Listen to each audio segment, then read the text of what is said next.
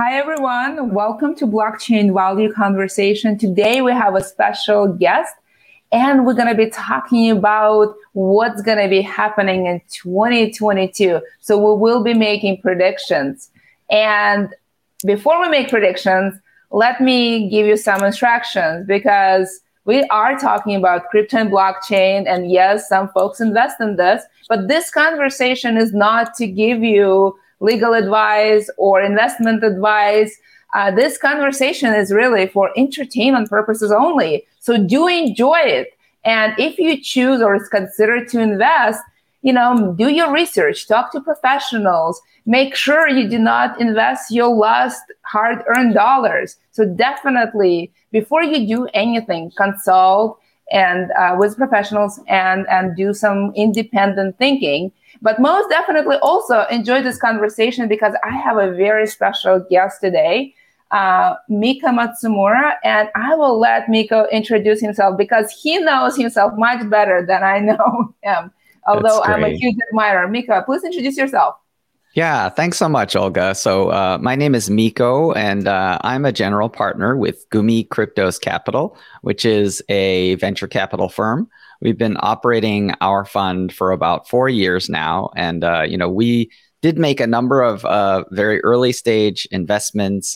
We do DeFi and CeFi. We invested in Celsius Network, OpenSea, which recently raised substantial rounds. Also YGG, Yield, Guild Games, and a number of other DeFi, CeFi, and infrastructure projects. One of our recent ones actually is Agoric.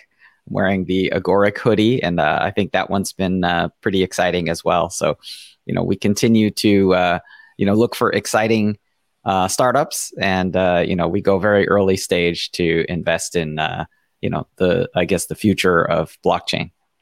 Oh, I love it. Yes, OpenSea did really well recently. It's almost mind blowing how well.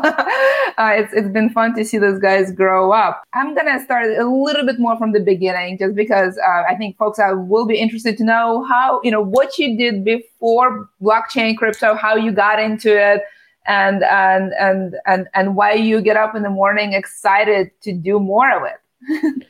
Yeah, so I'm happy to be on a show called Blockchain Value because I come from developer relations, so, really from developer tools.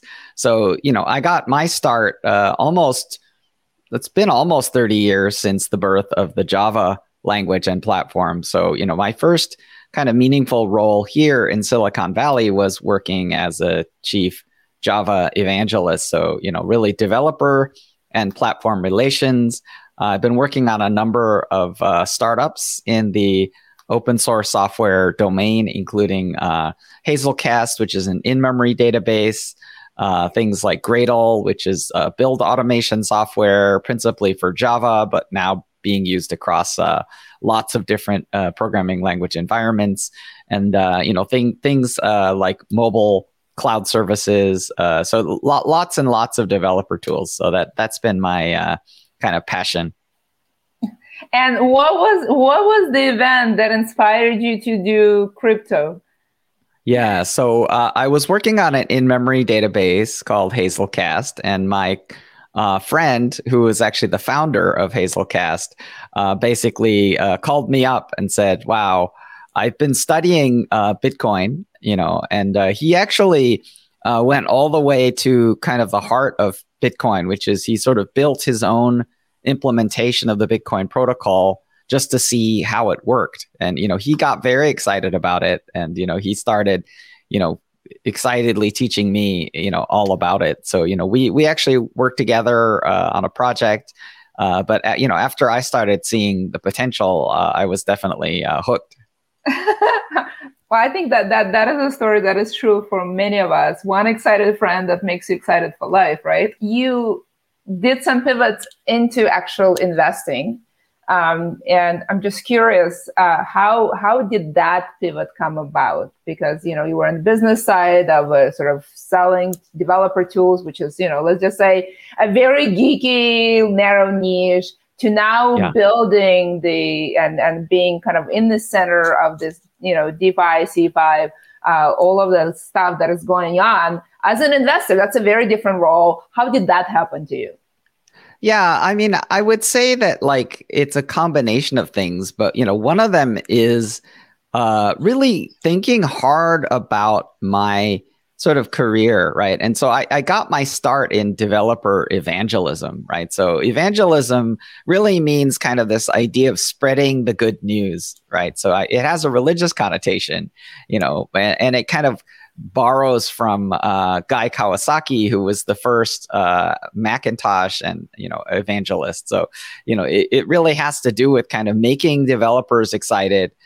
So for me, like in thinking about kind of what I have to offer, I really thought about this from that perspective, right? So the way that I really got my start is, I really started traveling to a number of conferences, and speaking, and really being fairly visible. And, because I was sort of a visible person in the industry, I was able to get a number of conversations, one of which included the Gumi Corporation, which at the time was, looking to start a Silicon Valley headquarters for a venture fund, and Gumi Corporation is actually a mobile gaming company based in Tokyo.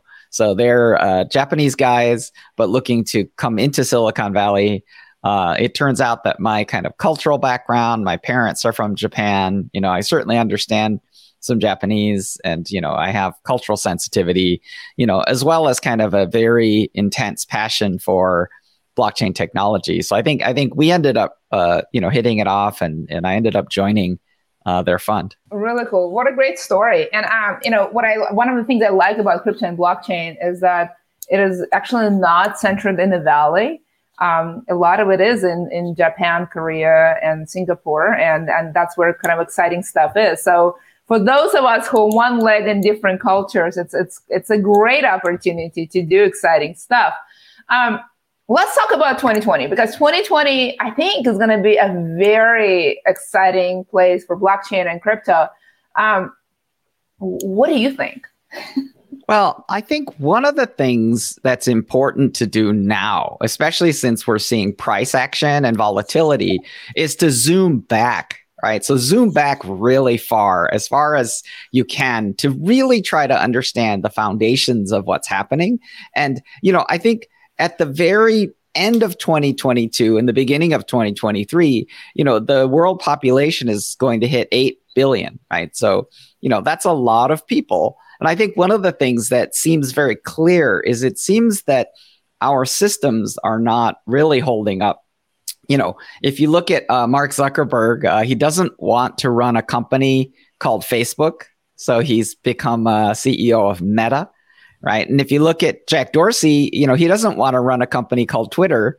He doesn't even want to run a company called Square. He wants to run a company called Block, right? Like, I think Jack is looking for some of that blockchain value, that is sort of this show is about, right? So, to me, this is a pretty seismic shift. And the reason why I think these leading entrepreneurs are kind of moving in this direction is I think they've understood that this kind of, we're at the cusp of a transition between, what some people call Web 2, of which Twitter and Facebook belong, and then, towards something called Web 3, right? So, which I think includes things like Zuckerberg's idea of metaverse, but it also includes things like Jack Dorsey's Bitcoin, and further it includes, lots more things than that. There's a lot of gamification and gaming in there, VR, AR. So there's a lot of ingredients. Some people even say that there's AI in there, but it's clear that there has been a pretty seismic change, and I'm happy to kind of go into more detail.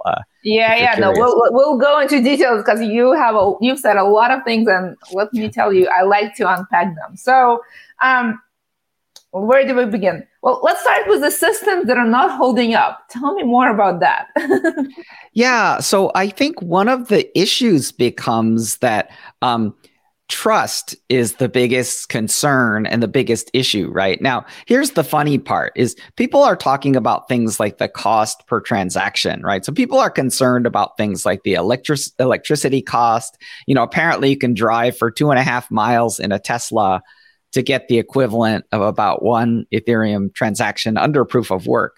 Now, obviously, we're heading into the merge where Ethereum will drop in energy consumption by over 99.3%, right? So obviously, in the proof of stake Ethereum 2.0, after the merge, we're going to see really, really dramatically less expensive Ethereum, but the transactions. But I would say that the thing that is most important to try to understand is like, what is happening? And what's happening is that we have a transactional fabric that is essentially managing an adversarial system, right? Where there's no trust, right? So what we've built in blockchain is a fabric for, basically removing the necessity to trust intermediaries, right? So what's failing is actually that we really have used trust, but that there are limits to scaling trust, right? So, centralization has been the trick that we've been using. And with centralization, you get incredibly cheap transactions, you get incredibly fast transactions, but you also get something called rug pulls. All right. And a rug pull is when the central authority does something wrong, right? So, I think right now in the kind of, Me Too world, it seems like centralized authorities are constantly doing wrong things, and I think, and obviously there's a bunch of other social and cultural phenomena, things like, the incident with George Floyd. And so there's a lot of kind of cultural interest in authorities doing wrong things, and I think that's been part of the cultural movement. So folks loosely use this Web 2, Web 3. I was recently interviewed by NPR reporter who wanted me to define Web 3. And, our discussion very quickly got to that philosophical place. So, Miko, I'm going to put you on the spot. What is your definition of Web 3?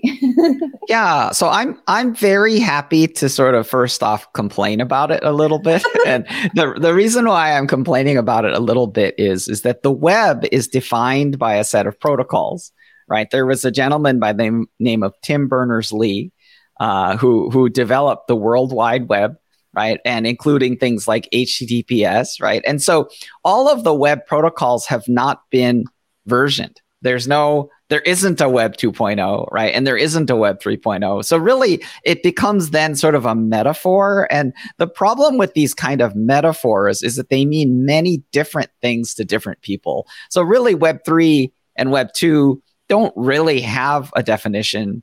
And in a way, like a lot of pundits, will just fight over what it really means. But to me, the thing that is meaningful is that something significant has happened, right? And I think that what's significant that is happening is we're starting to see mass adoption of blockchain as well as cryptographic assets and NFTs. So we're seeing this kind of mass adoption, which I think is this idea of a web. So are we, in fact, rebuilding what we think of as the internet from the foundation?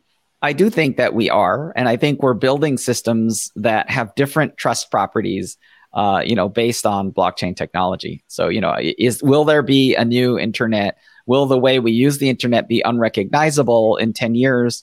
I think without a doubt. So, is there, in that sense, is there a Web3? I think there is. I think there is definitely a huge revolutionary thing happening. Whether you want to call it Web3 or not, it's up to you. Okay. Well, you started talking about Bitcoin. So let's talk about Bitcoin. Do you think this will be a year it will underperform or overperform S&P 500? Well, I think there's no question it will overperform. I mean, that's just my own humble opinion. But for me, we seem to be having bearish price action, but I think that it isn't very parallel to what we saw, in 2017 with this kind of 3-year bearish market, right? So to me, it seems like since we're having such interesting kind of a macroeconomic climate, it seems likely, especially with kind of increases in inflation, that we're going to see outperformance, right? So I think obviously inflation also impacts the S&P. So the question then becomes, well, what will be the difference, right? So for me, I can't really accurately predict the price of Bitcoin on a given day. Anyone who says they can will, is probably fooling. I didn't ask you that question. They're either fooling themselves or they're trying to fool you, But for me, I would say that it just seems very improbable that we would have a protracted bear market. So in a sense, there's two scenarios, the pretty obvious thing for me to say, but Bitcoin will either rebound from where we are, right, and probably achieve a new all-time high, or it will go into a more prolonged dip. But I would say the more prolonged dip, I don't see it possibly lasting even as long as the rest of 2022. So, I see a rebound, so it either dips and then it rebounds strongly, or it kind of reverses in the near future and goes strongly. But I would say that the two long-term prognostications is that it'll continue to go strongly. I think there are risks in that kind of a statement. So I think anyone needs to diversify if they're invested in Bitcoin, because it is there are risks, right? There are risks in I think one of the biggest risks is that there's an ESG agenda. So the environmental sustainability of Bitcoin is not great. Obviously, something like an Ethereum is now replacing the electricity expensive proof of work with the proof of stake. So, I think that those are risks. And then another risk in Bitcoin is obviously there's some regulatory risks, although Senator Loomis is introducing a bill in the Congress, from Wyoming. And it really, I think she's going to treat Bitcoin very well. So, I think we're probably headed to good legislation. There are a few bills, and we've had a few guests discussing that. So regulatory is definitely a massive risk. It is a massive, let's just say wild card, but sure. Yes. In your investor speak, it is a risk. And yes, go back to my beginning of the conversation. This is not investment advice. This is for entertainment purposes only. But I talked about Ethereum a couple of times. And transition to proof of stakes and various ESG concerns with Bitcoin. So between the Bitcoin and Ethereum, who's going to be on top? Yeah. So here's my thinking on this, right? Which is that they're performing two very foundational roles, right? Which is Bitcoin is performing a role as the most trusted and most secure base asset. So in a sense, Bitcoin acts a little bit like gold, right? And I think that that's pretty exciting as an asset during kind of inflationary time windows, right? So if you think about digital gold and you think about the replacement of gold as sort of a scarce base asset, then, I think as a reserve asset, I think continues to have value. We're going to see some really interesting kind of national commitments to Bitcoin, I predict, in this next year. There's a number of countries that are similar to El Salvador, places like Vietnam, there's Brazil, there's a bunch of places where you could really see very strong use of Bitcoin as a reserve asset, or, even as a national reserve or legal tender, right? So those are kind of Bitcoin use cases. I think Ethereum use case is very, very, very different. It's sort of a novel compute platform, but I think because of DeFi, it's a little less like Amazon AWS and a little bit more like the stock market, So in a sense, Ethereum turns almost into a stock market, which I think is a different use case. Do you think we're going to see cryptos being kind of more adapted as one payment methods?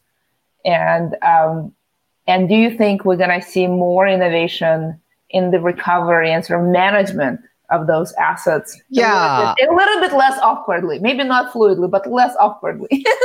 Yeah, I mean, I think it's very clear to most people that crypto is like a wild, wild west, right? So you go out into this crazy frontier, hope your sharpshooting skills are good because, there's bandits and there's poisonous snakes and, there's all kinds of crazy things in the Wild West, right? But I think what's happening now with mass adoption is we're going to see a kind of a safer crypto, right? So we're going to see kind of a realm that is sort of illuminated by regulation. So for example, like if you see the things that Coinbase are doing, our portfolio company, Celsius Network, is working very closely with regulators. So I think there will be regulated custodians.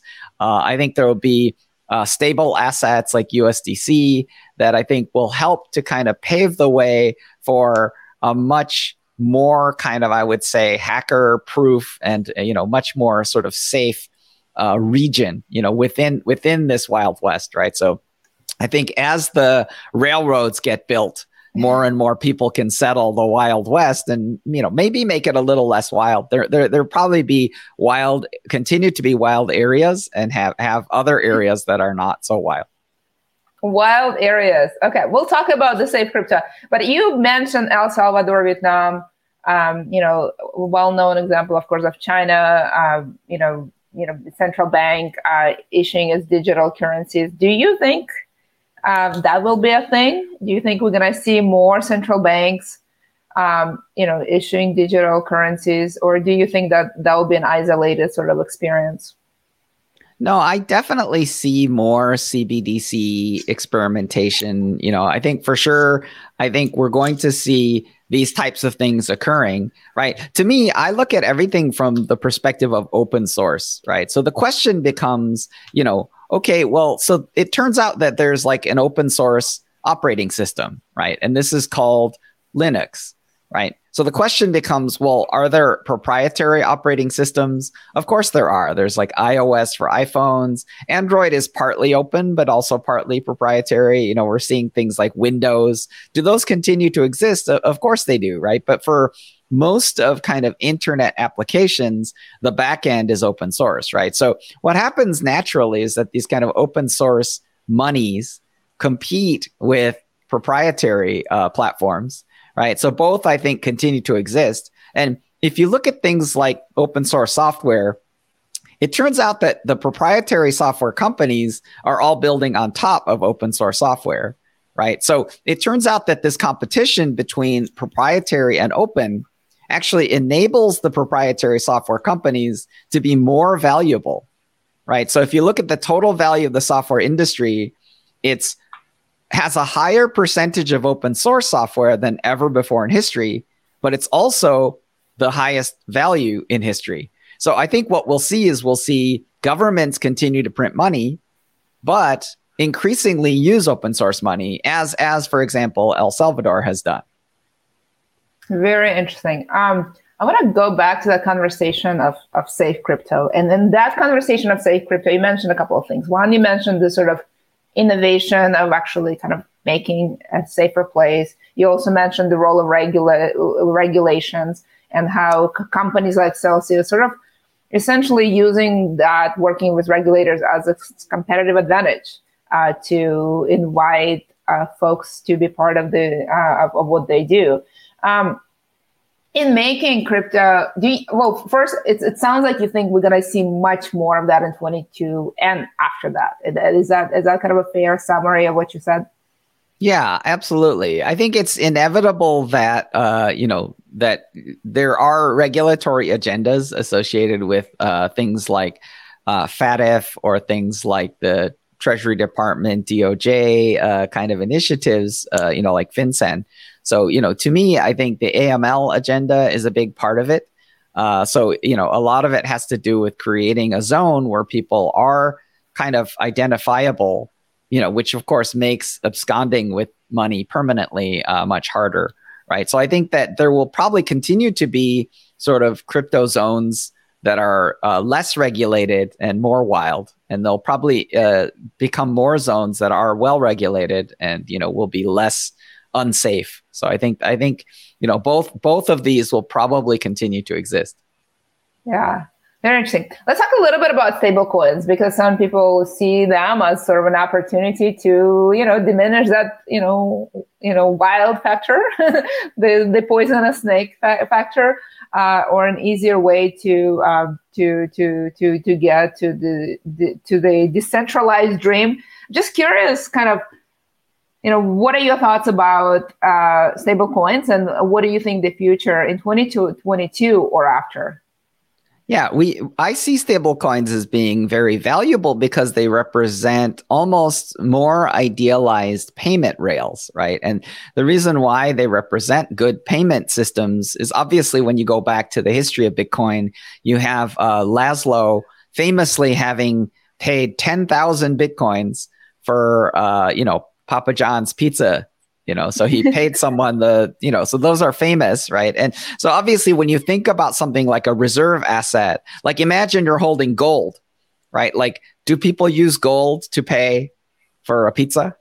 They go in, they get a gold bar, and the pizza delivery man, they start like shaving pieces of gold off. And thanks for the pizza. Sometimes a girl wants to be eccentric, so don't judge, okay? Yeah. So you go under your bed, you get your gold bar, and you just start shaving off. And it's like, is that enough for the pizza? So it's yeah. But, so Bitcoins are not that awesome for payment because like, obviously you're kind of expecting to hold them as a reserve asset. So just to clarify, reserve asset is what central banks use to buy back their own currency, right? So if their currency becomes too cheap, they have to have the power to buy their currency back, right? So obviously, if you have dollars, right, your reserve asset for dollars can't be dollars because you can't buy a dollar back with a dollar. I mean, if you did, nothing would happen. So like, so you have to have something else that backs up your dollar, right? So the idea becomes that like Bitcoin is a reserve asset. So the idea that you're spending your reserve asset every day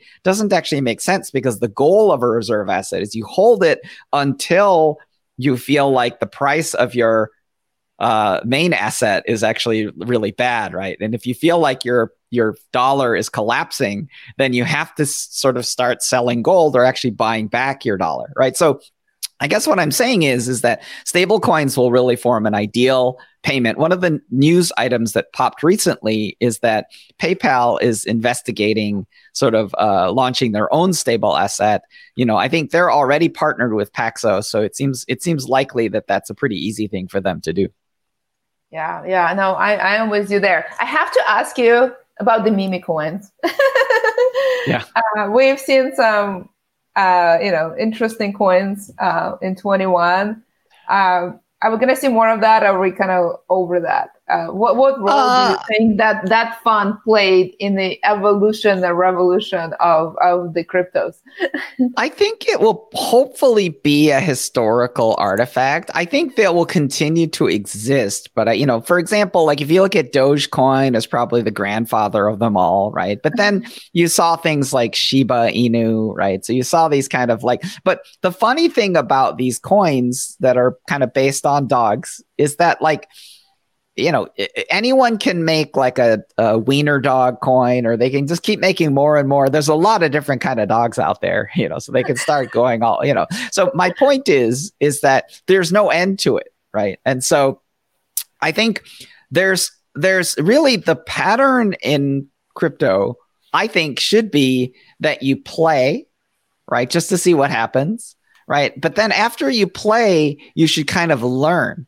Right. And then once you learn, then you should come back smarter. Right. Because I think if you really think about these kind of meme coins, like it's really pure speculation. And I think that, the thing that becomes interesting is that when you look at things like Bitcoin price, they used to call it like tulip mania.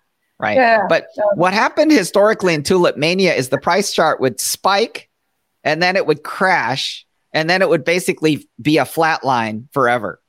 Right? Yeah. That's what tulips looks like, right? Whereas Bitcoin doesn't do that. Or beanie babies, yes. Correct. It doesn't do that, right? It keeps kind of going higher, right? So the point is that after a long analysis, you begin to realize that there is value, right? That there's a very powerful value. And one of the things I love to address is there's a really silly phrase called intrinsic value. So like it has meaning in economics, but it doesn't have a real meaning. And what I mean by that is nothing really has an intrinsic value. Everything only has a value of a utility. But if I describe Bitcoin as a utility that prevents governments from overprinting money, right? Then so the internet created a reserve bank called Bitcoin, right? And it basically allows people to offset the power of governments. So if you think about the idea that you can now sort of effectively, as an individual, prevent your government from overprinting money, that's pretty amazing. I think that's a really cool thing that you can do now. And so I think that, it has value, and it probably, at the moment, people think it has about $1 trillion worth of value. Yeah. Well, I love the framework. Play, learn, grow up. I think that was a good way to put it. We're coming to the end. I have a couple more questions. So let me sort of talk about, like, if you were looking forward to 2022, what has worked, what hasn't, what should we do more, what should we do less? Yeah. So I think that, 2022 promises to be an incredibly experimental year. I think we are seeing a lot of kind of excitement around metaverse. I think one of the things we're looking forward to is the launch of Cambria, which is the next gen Facebook VR headset. I think Apple is kind of hinting at an AR headset that they're, putting out. So I think the availability of high quality consumer AR and VR, I think, will be really interesting, and they will kind of push forward the interface for the internet. So I think that, as we move into the 2022, I think we're going to see more of a metaverse concept trying to evolve. And I think one of the things that we're seeing quite a lot of is we're seeing a lot of play to earn gaming. So we're seeing new business models involving gaming that I think are going to be, pretty big. I think things that have not worked, I think so far, I think one of the things that happens is that, these kind of waves of price action create these really weird anti-patterns where kind of new investors or new entrants in the space, they kind of buy high because of the hype. And then when it starts to decrease, they start selling low, right? Mm-hmm. So like this isn't financial advice, but buying high and selling low isn't how you do it. This is not advice. This is just basics. Yeah, exactly. But what I'm trying to say is that, like, in some ways, some of the hype has kind of created a weird kind of investment environment, So from my perspective, the other day I on my Twitter, I said that, like, it's really bad to buy high and sell low.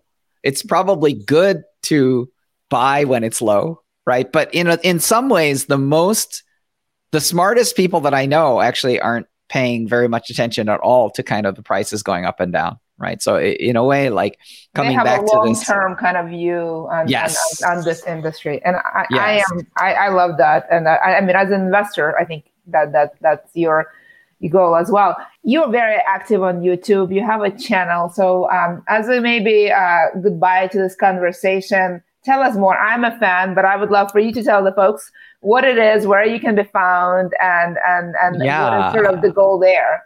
I appreciate it. So my show is Miko Bits, MIKOBITS, Miko Bits. And you can find me on most popular podcast areas as well as on YouTube.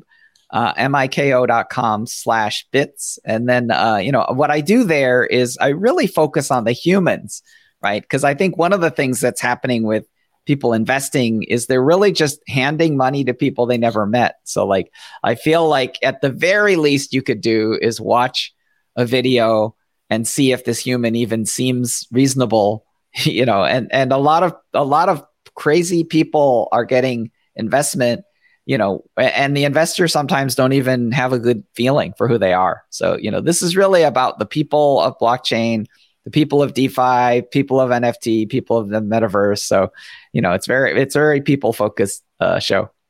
I am a fan. You have a number one fan here. So Miko, thank you so much for this enlightening conversation. It has been my dream to talk to you, and my dream came true in 2022, right in the beginning. So it must be a good year for all of us, right?